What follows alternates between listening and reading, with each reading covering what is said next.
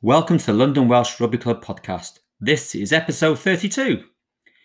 Before we get going with this week's episode, I just want to say a huge thank you to your amazing reaction we had for Greg Bateman's episode, and a special thank you to Roy from Rithin, who said it was the best yet. It might seem like a small thing for you, but for me, to keep delivering this content every single week for free, reviews and ratings are so important. So if you could take a couple of minutes, wherever you get your podcast from, be it Amazon, Spotify, Apple or others, it doesn't matter. Please rate and review, as it does help others discover this podcast series.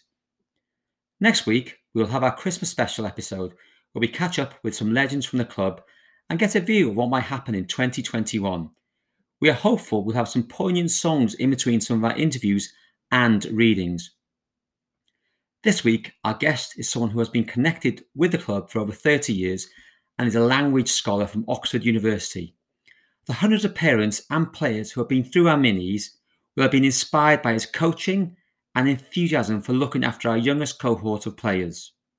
Not only that, he is also a talented musician and takes centre stage at our Christmas party every year, playing the saxophone as each age group sing their traditional Christmas song. Our guest this week is Honorary Vice President Seb Scotney.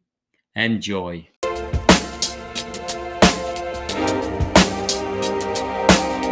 This podcast is sponsored by London Welsh Developments. London Welsh Developments offer the entire range of services for all your home needs, from plumbing, electrical, joinery, and building and maintenance. There are many years of experience building all forms of extensions and conversions, the odd new build, and some bespoke garden rooms and home offices. You will clearly see the attention to detail and understanding of your home that is difficult to match. They really do care and want the best for your home with no stone left unturned. For more information, contact London Welsh Developments on 0208 335 9123 or email on info@lwdltd.co.uk. London Welsh Developments.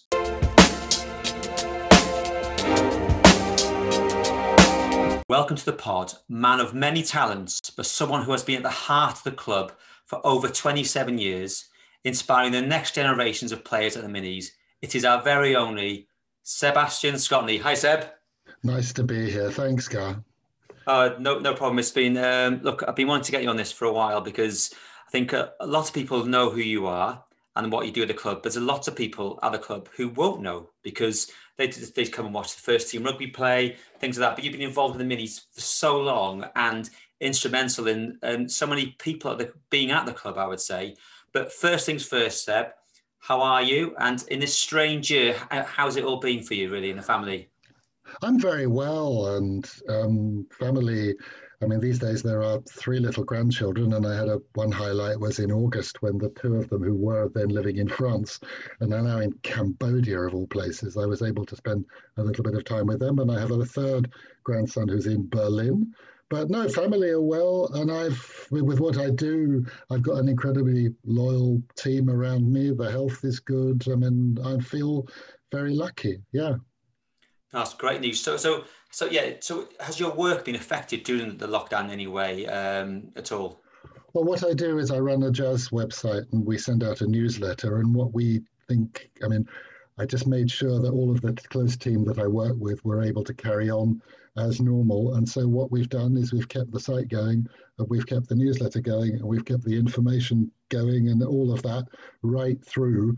I mean, the whole world of live performance has been through the mire, and it's not out yet. But for the bit that we can do, if we could make things look as normal as possible and just keep going and be there to support people, that was fine, and that's what we've gone on doing. And have you found people engaging in your content more during lockdown because they're at home or can spend more time maybe doing the things they want to do? You're in this area, and I never know. It's always so random what people actually light on and what they sort of suddenly goes. Well, it's not quite viral in jazz, let me tell you that. But the fact that you can, I mean, people have. I mean, for me, it's when I get particular pieces in. from really good writers or people with a really personal thing to say, it's like getting a present. And that's something that I just love about what I do. If I can, I'm writing a sleeve note. I was talking to a wonderful Belgian guitarist this morning, getting his life story out of him, and I feel very satisfied and motivated by the things that I get to do. That's it. Just so many nice things happen. No, that's great. We'll get to hear a bit more about your your outside of London Welsh career and your interests, because I know you're a fascinating man, Seb, from knowing you for so long. So, but how did the pandemic affect your role at London Welsh? Did it, because we sort of finished March, had the Little Wizards finished by then? Yes, we had we had that kind of we had having a ritual meeting in February where we basically explain what's going on for the next season and basically inform the current generation of under sixes what's going to happen. And we had the very good fortune that a gentleman called Vinay Mistry stepped forward in the role of team manager for under sevens. And so, I mean, I can't imagine that group being in better hands than with him and Mr. Louis Ditz, the two of them basically finding their responsibilities and things. So that those this is under sevens to basically see that through, and then the rest of the story. I mean, Julian's name is going to crop up a lot in this, but the story since the beginning of the season has basically been Julian, quite rightly, in my ear saying, "We've got to be more organised. You're not going to be able to wing it this year. We need more people around before the parents get involved. And what that's done is what it's triggered is an involvement from people in the club like Marcus and like Ruth Barton and like others as well, who've just, and Mike Talbot, people stepping in and basically being there. And the kids, with that extra attention, have really benefited more. So, I mean, as I say, I mean, it was Julian being, him. I mean, at 8 o'clock on a Sunday morning, he's the first person just walking out onto that grass, putting those cones down. And I just kind of turn up and dance around for the kids, really. And to have Julian, but Julian this year has taken on that role of, we need to do this properly. So, it's kind of. Hang on.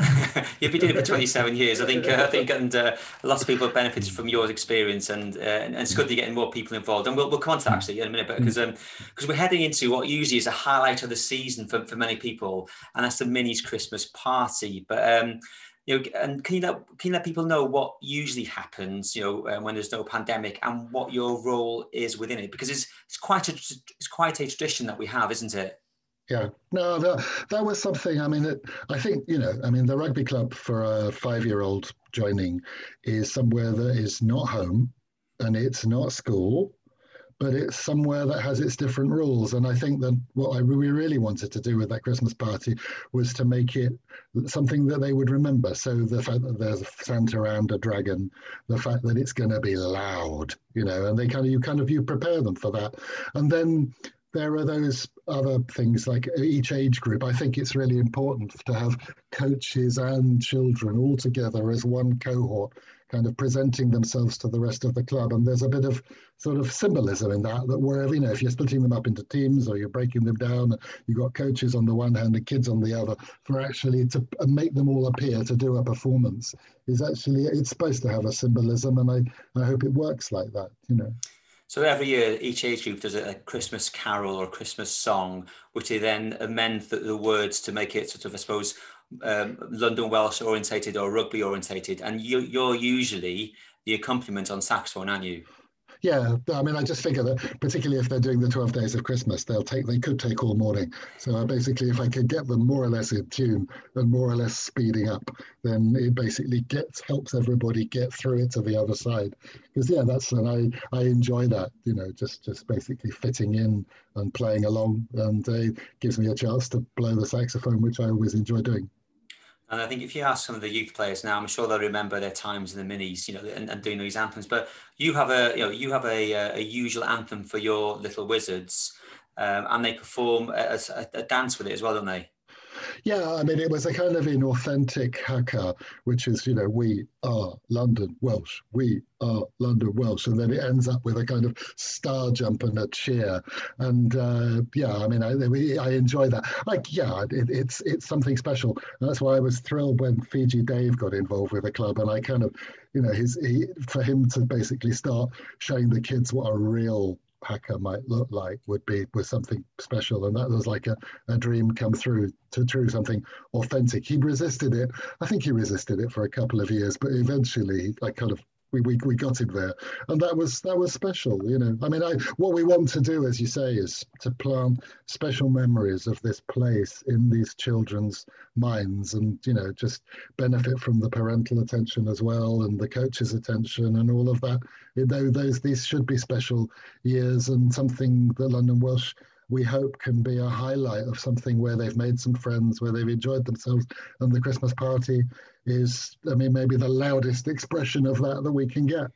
It's certainly loud, and it obviously wouldn't be allowed to happen in COVID times when you got about 230, 240 people singing carols and eating sausage and chips, and it's chaos in there. But hopefully this year, at least the Little Wizards will have something in the next week or two where they can sing their hacker, because it wouldn't be great for them not to be able to do that, would they? Because they're only in Little Wizards for once in their life, aren't they? Yeah, that's it. I mean, we get them to do it once, and then under sevens is the year when they kind of can spend more than 1 year. They wouldn't. Ours is very much an introductory year in which they're being made welcome, and then the proper thing starts in under seven.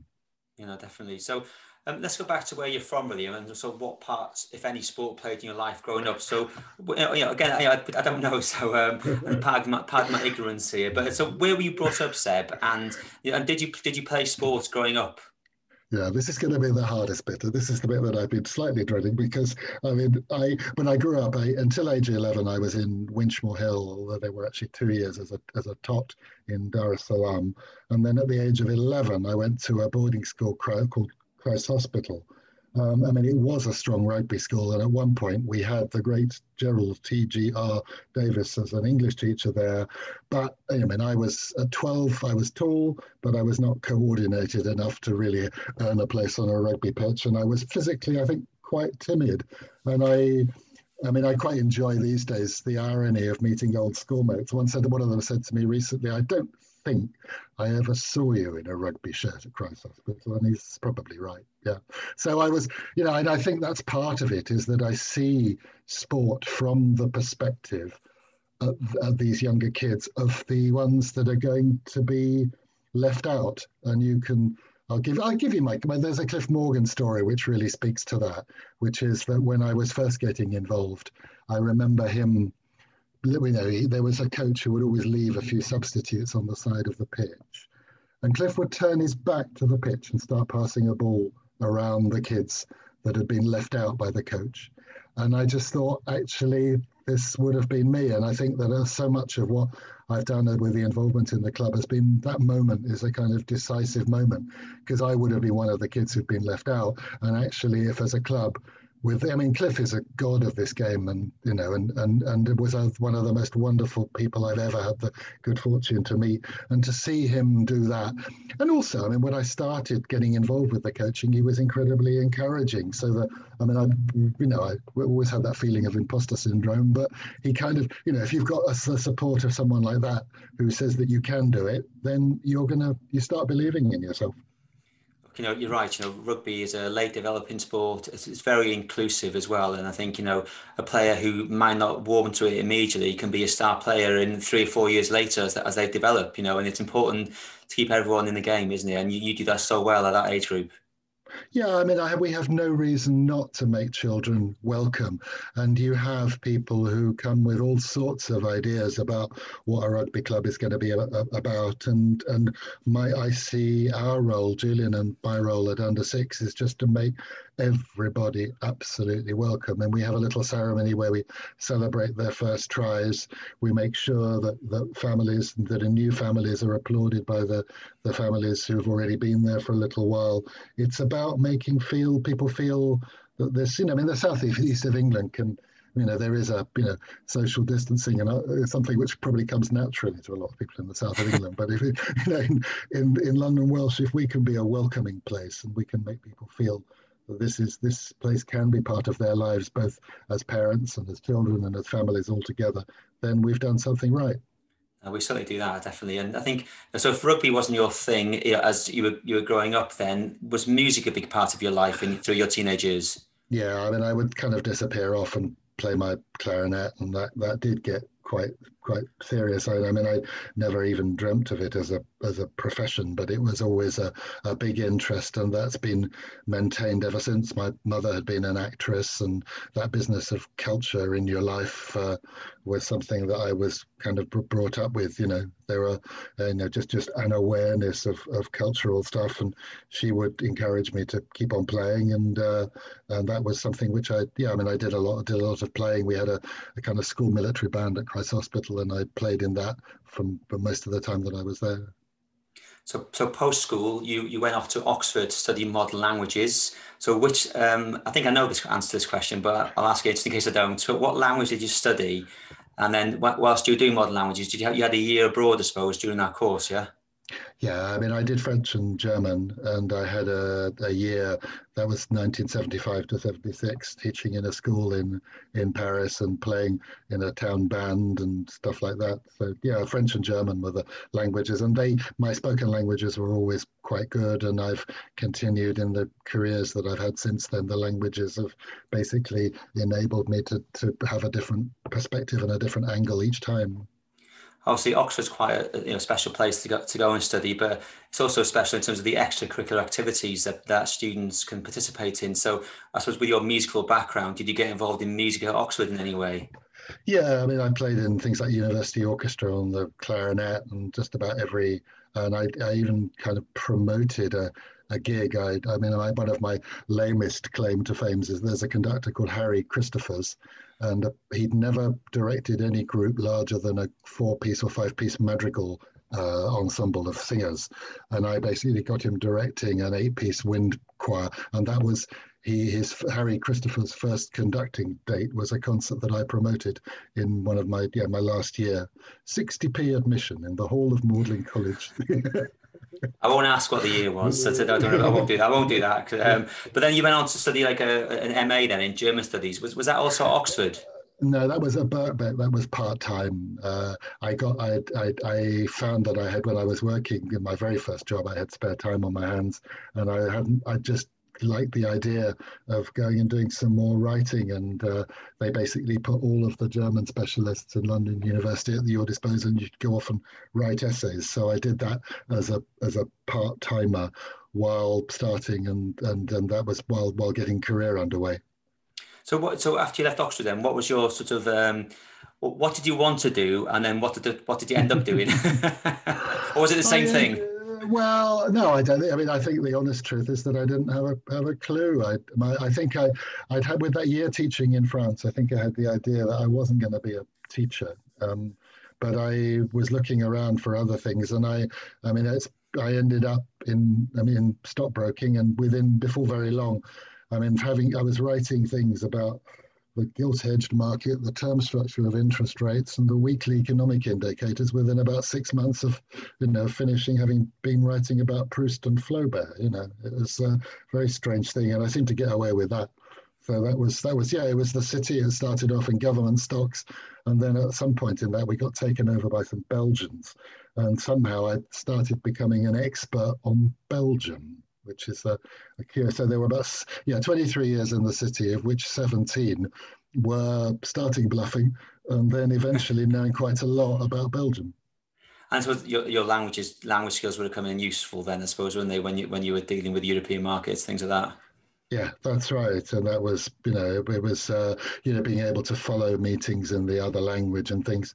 I mean, we got myself and a good colleague, we got to know Dutch quite well, because the Dutch will always start off conversations among themselves and assume that you don't understand a word of what they're saying.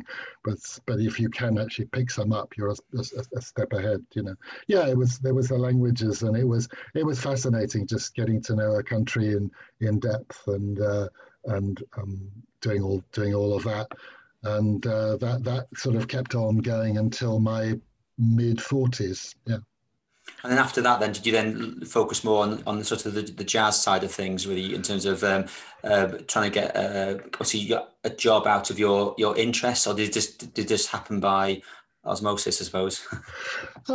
It was an awkward transition. It took quite a few years to actually find the right thing because you come from in there, there's very different tribes, and you kind of move from one to another, and I didn't really understand what the cultural and the word. I mean, I used to go in for job interviews for jobs, and I mean I think I now call it my extreme sport because actually there were so many people trying for these jobs. My CV was always interesting enough that I would get interviewed, but I never got anywhere near it. And it really wasn't until I set up my own thing, which was this blog starting in 2009, that began to make sense, and the writing really developed, and editing, and it was that kind of, it's the communication thing that kind of got going. And there again, I mean, the languages have led me to some really interesting things. This time it's been the Germans, because the Germans, I mean, I do a lot of translating out of German because the Germans really do care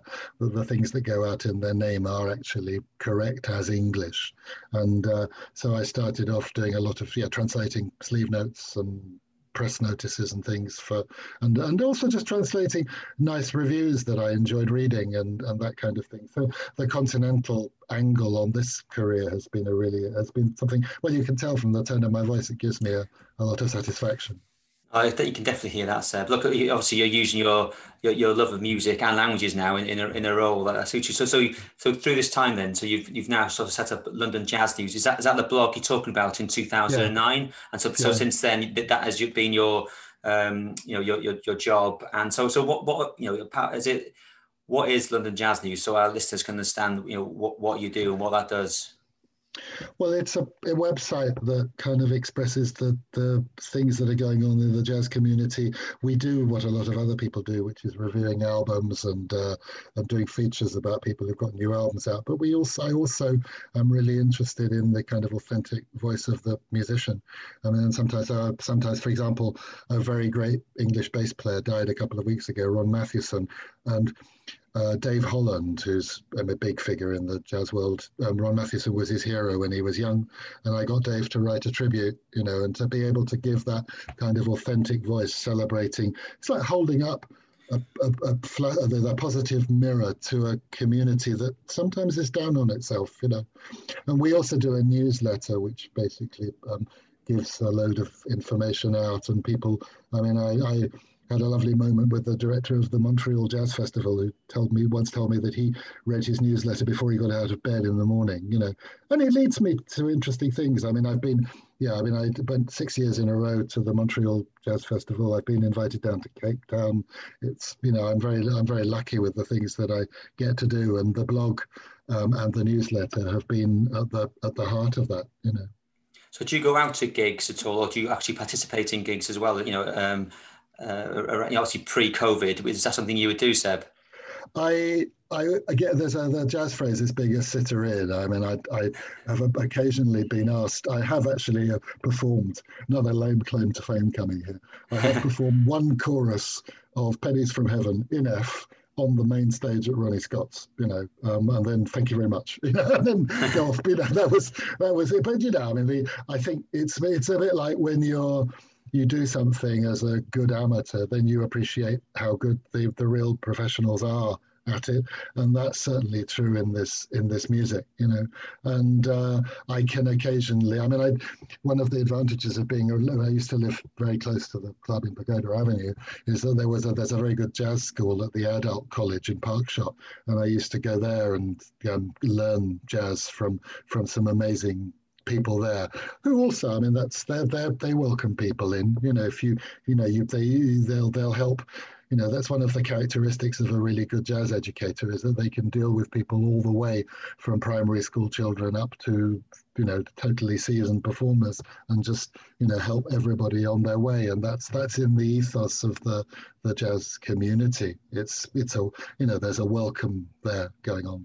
So you mostly play sort of for your pleasure or for our pleasure at London Welsh then, yeah? Yeah, I mean, but the main thing is this writing and communication. I wanted a role in music that wasn't just writing checks, because that wouldn't have lasted very long, and I wanted a role that wasn't playing. And I've kind of, as I say, I've found that role, and it's a nice role because if you're basically helping people to get their names out there, then what you normally see from them, if they've got a best side, then that's what they're going to show you, which is a nice position to be in. It's just, allowing people to be seen at their best. And I quite enjoy that.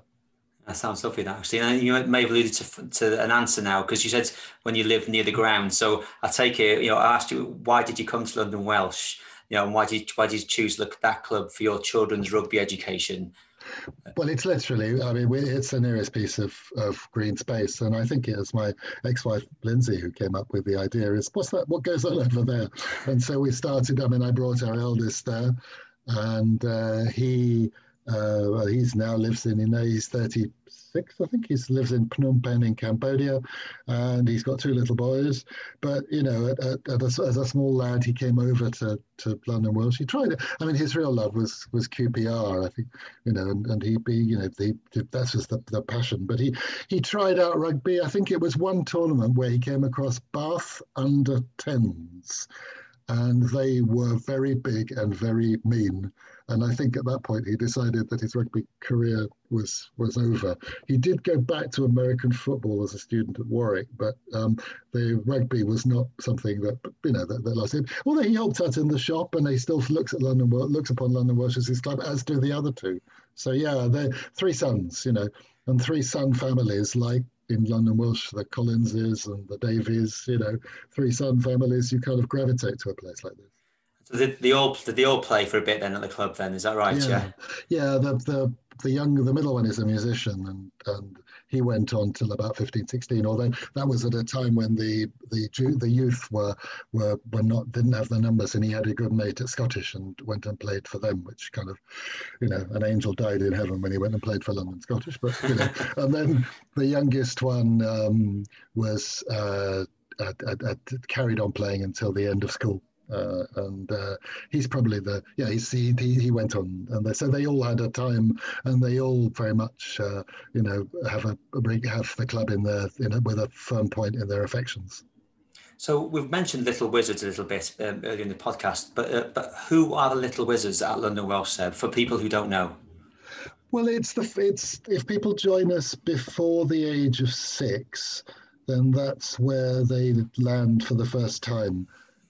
We get anything at the moment this season is fairly typical. We've had mid-20s of children there, and it's like very much an introductory year, and we try to make it fun for them and try and make them just feel, parents and children feel welcome in the club. We do a lot of kind of handling skills, and I think the aim is kind of limited to that, really. It's just, this is your club, enjoy it, get used to the idea of people clapping you when you score a try, and just, I mean, there's probably some things that we don't encourage. I mean, if we get the kind of, Jonathan, I'm watching you kind of dad that is certain clubs in London specialise in, I've got the authority these days, and as is Julian, that we kind of encourage people who, if they want to get involved, then they get involved on sort of on our terms, running out, looking after a group of 3 or 4 kids.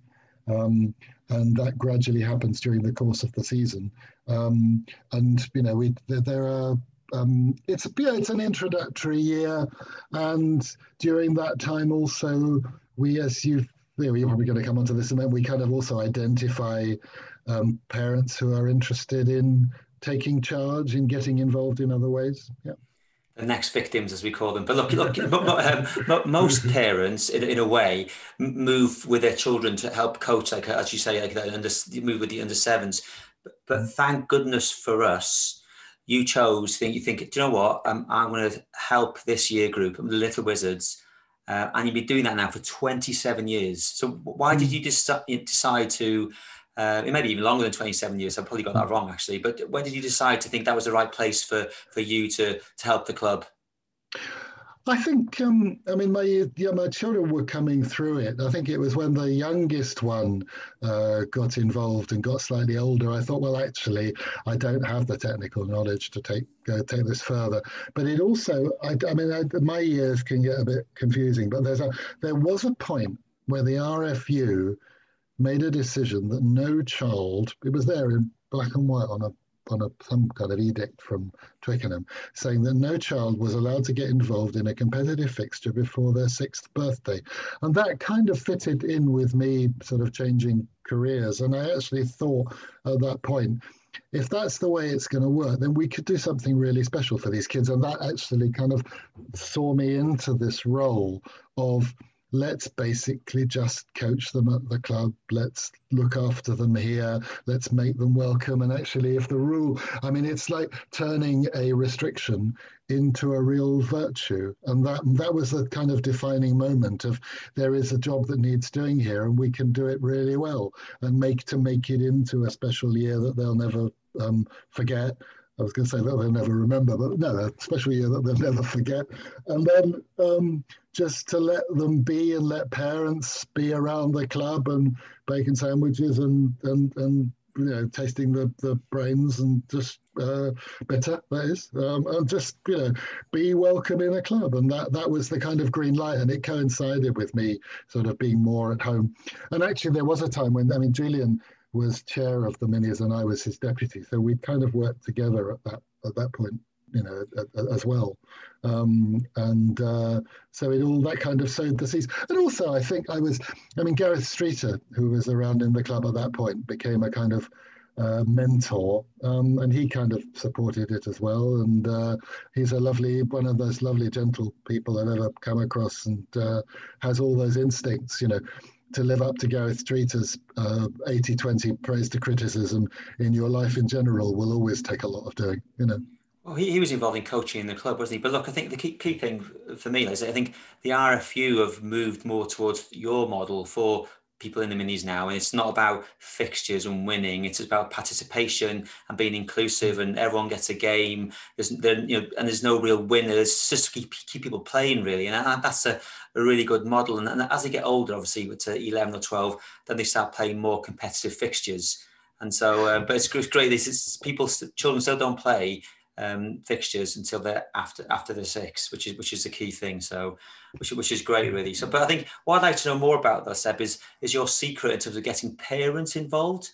You seem to always have this knack of dragging the right people in to then help you in that year, then to take that year group forward for the club. I think that's something that one learns through doing it, really. I think when I started it, it was trying to identify just the leaders, but actually what you also identify are the backbone of the people who are the ones who are not necessarily going to take the lead, but actually have, in many cases, the culture of rugby clubs deep in them, and know what's expected before you've even told them and things. And they, it's the rare ones that are going to be convince themselves into the role of actually running the others. But you need both. You need the people who are prepared to take on the responsibility, and you also need the people who are just happy to help and be involved in their kids' life. And I think we kind of set a tone in which that's going to happen, and it's you can see the ones that are you just feel people warming to it, and just sympathizing with them. Whenever there are internationals going on, you have people within their first time of reffing, they're going to have to deal with full tackling, ball ripping, handoffs, and all of that, which for very good reasons are strictly illegal at 6 and 7 and 8, and just helping them to assert the authority to keep the children safe, And no, it's a lovely role to be in, buying a few whistles, handing them out, and hoping that you don't get them back. Yeah, no, that's certainly how you got people involved. And actually, you're responsible for recruiting half our board to volunteer at London Welsh. So that's what people need to understand. So people like Gwyn Williams, Mike Talbot, Tim Bogue, Dave Brunston, even myself were given one of these whistles by Seb, and you sort of dragged along to help. And honestly, it's much more rewarding being involved rather than standing on a touchline watching. And I think that's what, and the love, just the love of being a volunteer at London Welsh is what you've given loads of people. It's something lovely about rugby. It's just that, I mean, I remember there's Declan, who was running the FA's Respect program at one point, would go back to the FA, and there's this question that they would ask in football: is how come football has to spend, soccer has to spend millions, and what rugby gets for nothing? It's deep in the culture, that involvement, and it doesn't, I mean, as I say, I mean, someone like Vinay who's come along, or I mean Gwyn as well, I mean, people who understand what a rugby club is from having been inside it in whatever role, it doesn't take an awful lot of pulling them over. And also, I mean, I'm if there are people, I mean, I remember Adrian Davis coming along, and I mean, he'd had such a heavy involvement, and he is also such a charismatic figure. The moment he steps anywhere near a rugby pitch, it was always going to happen that he was going to be involved, and I wouldn't put him under any pressure, because it would be completely out of place. It's people you've got to find people who want that involvement, and and if the children, I mean, if the children are having fun at this age, then the parents can see that, and it's easy for them to get involved. Yeah. No, definitely. But it's also very noticeable, I think, that the children that you've coached in your group are well behaved and listen well, right? Because you have children then who join in subsequent years don't seem to have, initially at least, the listening skills and behaviour that the children have who started their rugby journey in the Little Wizard. So what is your secret? I know I don't know how tall you are, but you're 6'4", quite imposing. Do you think the children are just scared to do anything, misbehave when you're in charge? Well, it's, as you know, I mean, you touch my heart when you say things like that, and it's incredibly kind. I mean, the way that I suppose what I believe in, and it comes from the music and the performance thing, is that actually there is a level that people are capable of rising when you actually encourage them and lift them. And actually, in the case of young children on a rugby pitch, if you actually increase their attention levels and work at that, and sometimes, I mean, I feel if I've not got them involved and engaged and focused, that I'm kind of failing, and that I probably need to lift the energy level in order. That is work. That's not an accident. I mean, it is just I pulling those eyes in to the point where you've actually got them all focused on you is actually something that takes work and takes the experience. And I think that if you can keep them happy, you can keep them safe. And that's where I start from with this. I mean, I also kind of self-indulge a little bit, is that, I do that business where you're like, I can't hear you, and get them to shout louder because I can't resist the sound of 25 or 30 little kids absolutely at peak volume, because that's something they can't do at home. It's something they can't do at school, but at London Welsh they can do that, and that's something, just lifting their attention levels and things. And you also, I mean, you've got children who will look away. There's one who, you'll see along a little row of eyes, there's one of them who's testing you just for the fun of it. You kind of work with that, and just, and there was an inspirational head where my boys went to school, and he used to very much work on the culture of the we, W-E, it's the we do things this way. And if you can instill that in children, and actually, I mean, that is so much more valuable than telling them rules and telling them what they can't do, is we do it this way. And so, I mean, something that I'm often faced with the really young ones, and something that I notice that other clubs, if they've got relatively inexperienced people involved, is you'll find the kid who thinks, rugby club, this is somewhere where I can walk up to complete random strangers and hug them. I mean, where that idea comes from, you never know, but there are kids that will do that. I see that happening, and I will pull them apart, because actually the kid that is on the receiving end of that is the one who could very easily react against it. And it's that you notice, they want to be close, but there are some of them that, they're getting, I remember one kid who suddenly got the idea in his head that a rugby club was where somebody you could stamp on people's Achilles tendons and, just literally put your foot on their heel. And you think, where the hell did that come from? They've got these are 5-year-old children, aren't they? So they're not going to do everything as a told. But as I said, you certainly get they're just more amenable and well-behaved children, and I think that's such a gift to give the coach who to then take that forward. It really is, and I think it's not about discipline. I think just that they've enjoyed the experience with you, and I think and learned how to behave on the rugby field through the coaching that you've given them, and Julian as well. So, yeah, exactly. But I'm always, what keeps me, one of the things that keeps me coming back is that the things that the children will show you and will dream up for themselves at this age. I've told you about children who are kind of challenging you, but the ones, there was one kid I remember who just decided that his natural position on a rugby pitch, literally in his first game, was what they call, I think in American football, it's called an offensive guard. Basically, this kid decided that his role on a rugby pitch was going to be literally with his elbow to shield the ball carrier. And you think, where the hell does that come from? And so long as the other people are safe and they're not literally being flattened by that, you can let him do that until it comes unstuck. But there are other kids. There's a kid who decides that what he wants to do is the moment the try's gone, try celebrations. He didn't want to get involved in. He wanted to be back for the restart, just be the first one there. And kids will show you those extraordinary things that at that age that I remember a French kid who started, waiting till the girls were chasing him because he had a new rugby shirt on. Compete with that, and that's the joy of it. It's to see these kids expressing something on a pitch that they probably never knew was there, and that's always, they will always do something that amazes you, and that's the joy of it. And do you keep not a record, but do you know those players who started their journey through the Little Wizards with you, and then have they gone to play for the first team London Welsh, or even gone, to play professional rugby somewhere within, either in this country or in other countries? I think there are 5 or 6 who've made it into the under 17 England, under 18 England setups and things. The standout one who actually, he had rugby in his background anyway.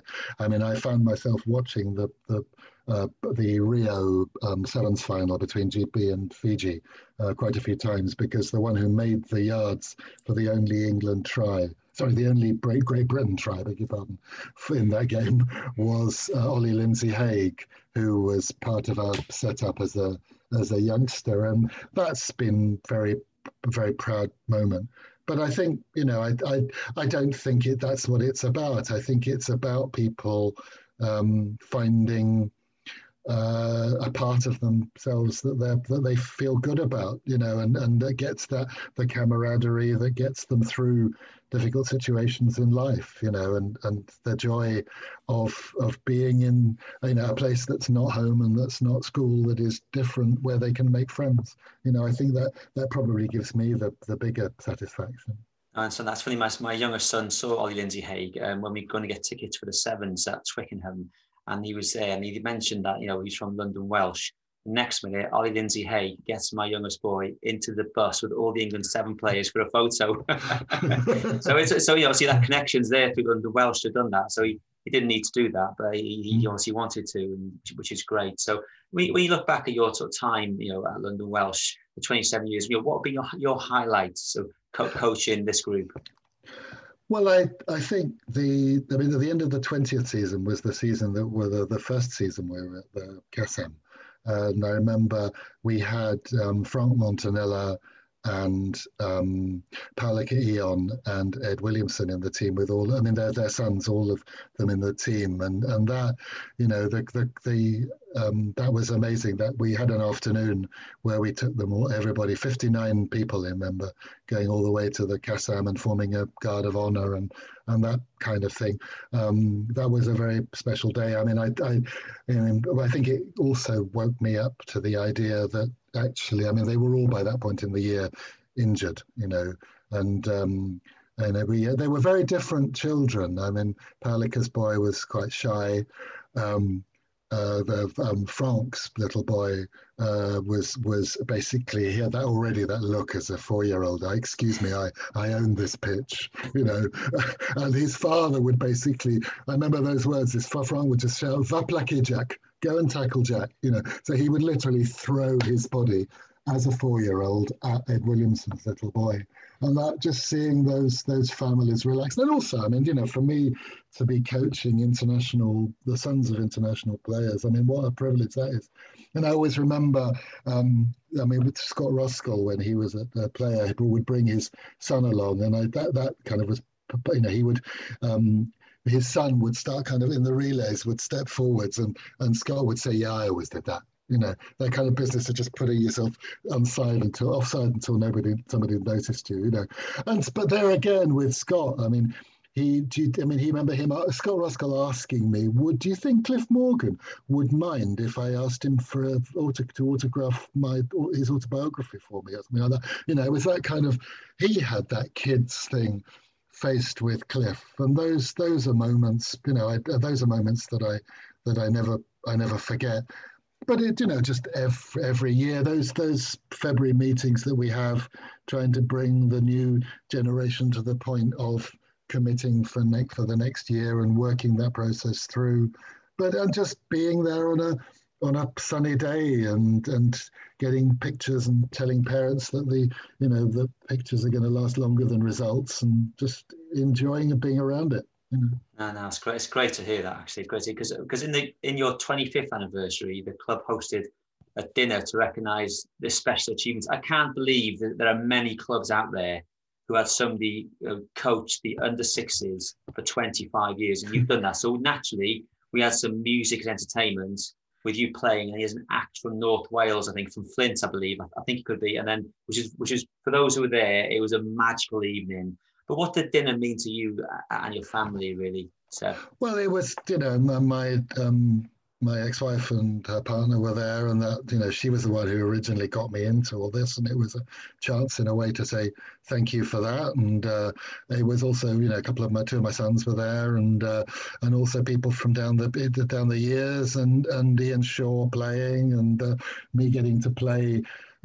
Dream a Little Dream of Me and Calon Lan with Ian Shaw and things. It was a lovely celebration, and I felt very privileged. And the speeches that you and Gwen and Russ gave there were, just lovely things to receive. It was, I just feel very. My whole involvement with the club, I feel very lucky to have, really, and don't really question it. And I'm very grateful that I have partners who have a partner who puts up with this. It's kind of, the weekends and from September to April are not what most people's weekends are, and I'm lucky that that is allowed to happen, really. I mean, your commitment in terms of number of years is monumental, but I'm right in thinking sometimes you drive from Cambridge on Sunday morning to come and coach at London Welsh. I did for a while. I think okay. These days I go on a Saturday evening, because that is slightly hardcore extreme. So I'll come down on the Sunday morning from my place in just near Kentish Town. But it's never felt like a chore. It's always felt like a pleasure. It's that thing of when you see the commitment of other people around, and by other people I obviously mean Julian. He's there. By the time I've got there, there are these cones in neat rows. And my coning is a disaster. So that mix of skills that the two of us have, and that it's about trust, it's about teamwork, it's about bringing some joy into children's lives, having them shouting their heads off for the hell of it. And it's a lovely way to start a Sunday. No, it is great, and you're right. Julian is the first person there, no matter what the weather, and so which is fantastic. And it's also, it's quite social for you, because I know often we see the both of you having a bacon sandwich and a coffee after training, and that's part of the experience for you, I imagine, as well, isn't it, Seb? Yeah, it's just being around the club and getting to know the parents, and just chatting, because after, you have the kind of the formal, it's all about those structured and formal sessions, and then just being around the people and building those relationships and friendships. I always remember that if you read at the end of Cliff Morgan's autobiography, is that he feels lucky to have played rugby at a time when it was played for fellowship and fun. And try never to lose that spirit, because, as I say, I mean, he's a hero, and the spirit in which he played the game was something very special. So how do we keep you involved with this group? Because you mentioned you had some more assistants, you got more structure now. So Julian's been helping for 5 or 6 years now, but he's been by your side. And recently we've got Ruth, Marcus, Michael, Gwyn all helping you. Is that the secret moving forward, just having more people like that helping this age group? Yeah, I mean, the progress, because of that impulse from Julian to basically get the extra people involved at the beginning of the season, has just smoothed it so much. And you can actually recognize, even though we've had fewer sessions through the lockdown, actually the progress that the children have made just through having more attention on them has been something remarkable. And I mean, the parents have commented just in a few sessions where they've got to over that time, and that's been helped by the fact that we've been able to play 3 or 4 aside rather than 5 or 6 aside, and it's made a huge difference. It's Julian was saying that we shouldn't sort of waste the crisis. We should learn something from it, and he's been absolutely spot on. And we have the benefit to show from it. And I think we will try and take that model and have a roster of people just rotating who've been involved in the early stages of the season. I mean, it moves during the season because the parents kind of build up a bit more. I am back recording now. So what does the future hold for Seb Scotney and the Little Wizards? How long can we see you at London Welsh, do you think, for? I'm there for the time being, without any intention of stopping. I'm enjoying it.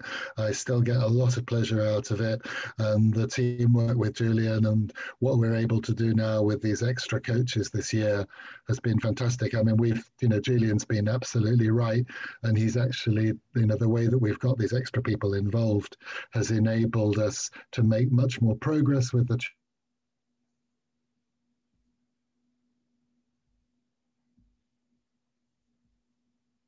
it's a teamwork and trust thing, and what we've done this year has been surprisingly effective. And I'm enjoying it, and I don't have any doubts that it's a great place to be and a great activity to be involved with.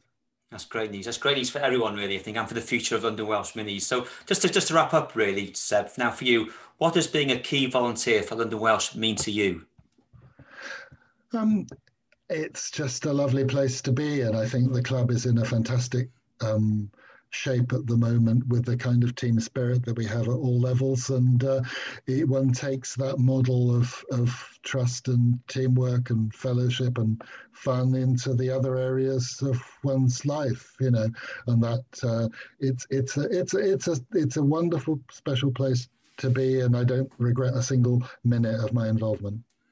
Seb, thank you very much, and thank you from the bottom of my heart for getting me involved all those years ago. So thank you very much, and thanks for your time today. Okay, all the best. Pleasure. Absolute pleasure. Cheers.